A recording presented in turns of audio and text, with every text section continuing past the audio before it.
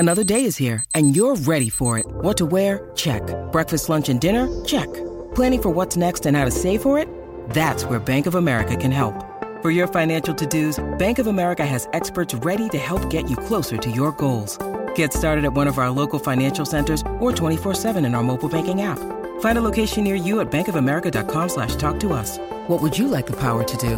Mobile banking requires downloading the app and is only available for select devices. Message and data rates may apply. Bank of America N.A., member FDIC. When you need mealtime inspiration, it's worth shopping Kroger, where you'll find over 30,000 mouth-watering choices that excite your inner foodie. And no matter what tasty choice you make, you'll enjoy our everyday low prices, plus extra ways to save, like digital coupons worth over $600 each week. You can also save up to $1 off per gallon at the pump with fuel points. More savings and more inspiring flavors make shopping Kroger worth it every time. Kroger, fresh for everyone. Fuel restrictions apply. This is Optimal Living Daily, episode 1692, an excerpt from the book Mind to Mind Conversation by Denis Hachey, and I'm Justin Malik, your personal narrator, reading to you every day, including holidays, usually from blogs, but sometimes from books, like today. I'll tell you about the author right after the reading, so for now, let's get right to it as we optimize your life.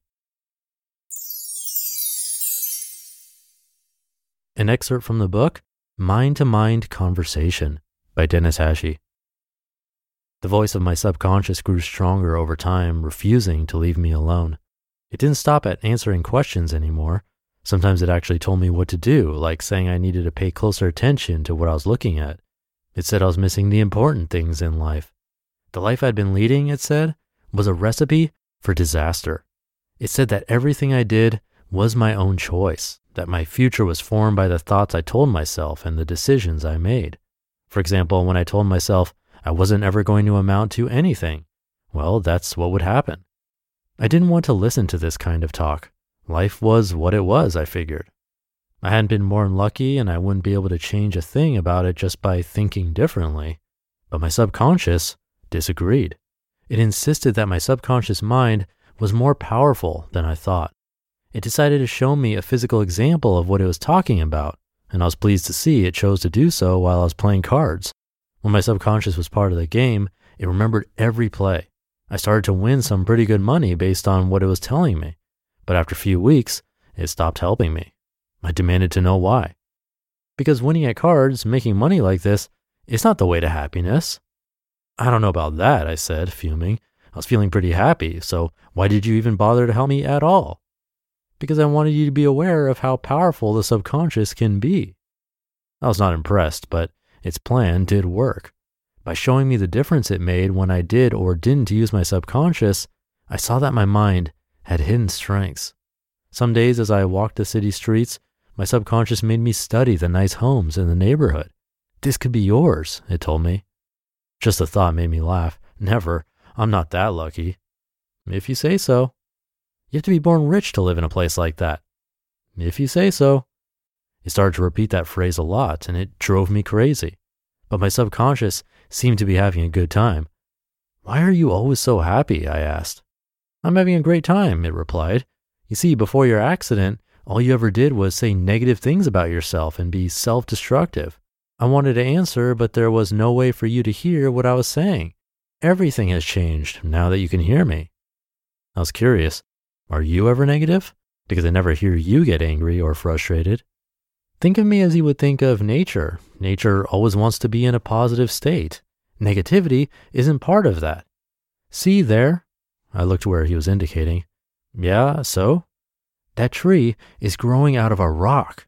It hardly has any soil beneath it, but it survives because it wants to grow, to be positive. On the other hand, if it was in your frame of mind and knew it didn't have any soil, it might just quit growing.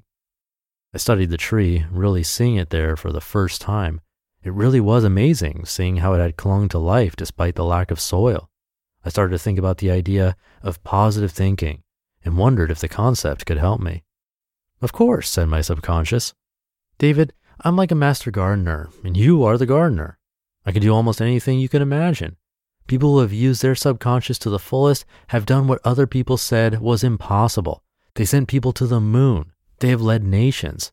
All I really need is for you to believe in me and use me properly. David, the way you've been using me until now is like a gardener not taking care of his garden. Your plants are scattered all over the place. The weeds have taken over, and nothing is going to grow. The image of my life as a neglected garden was so clear in my mind, I couldn't help but identify with it. I suddenly wanted it all to change. I wanted my garden to grow rich with green. What am I supposed to do? Surrender to my advice. Follow what I have to teach you. And what is that? I have unlimited potential, it said to me patiently. I can help you gain more power than you could ever imagine. I know it's difficult to believe something like that since I'm invisible, but think about this. When you look at successful people, then compare them to those who haven't achieved success, you can't see a physical difference other than the material goods which might surround them. The difference is invisible, just like I am invisible. It seems strange right now, but it will all make sense if you allow yourself to accept it. If you direct your subconscious in the right direction, you can accomplish great results. Then again, if you direct your subconscious in the wrong direction, it can destroy you.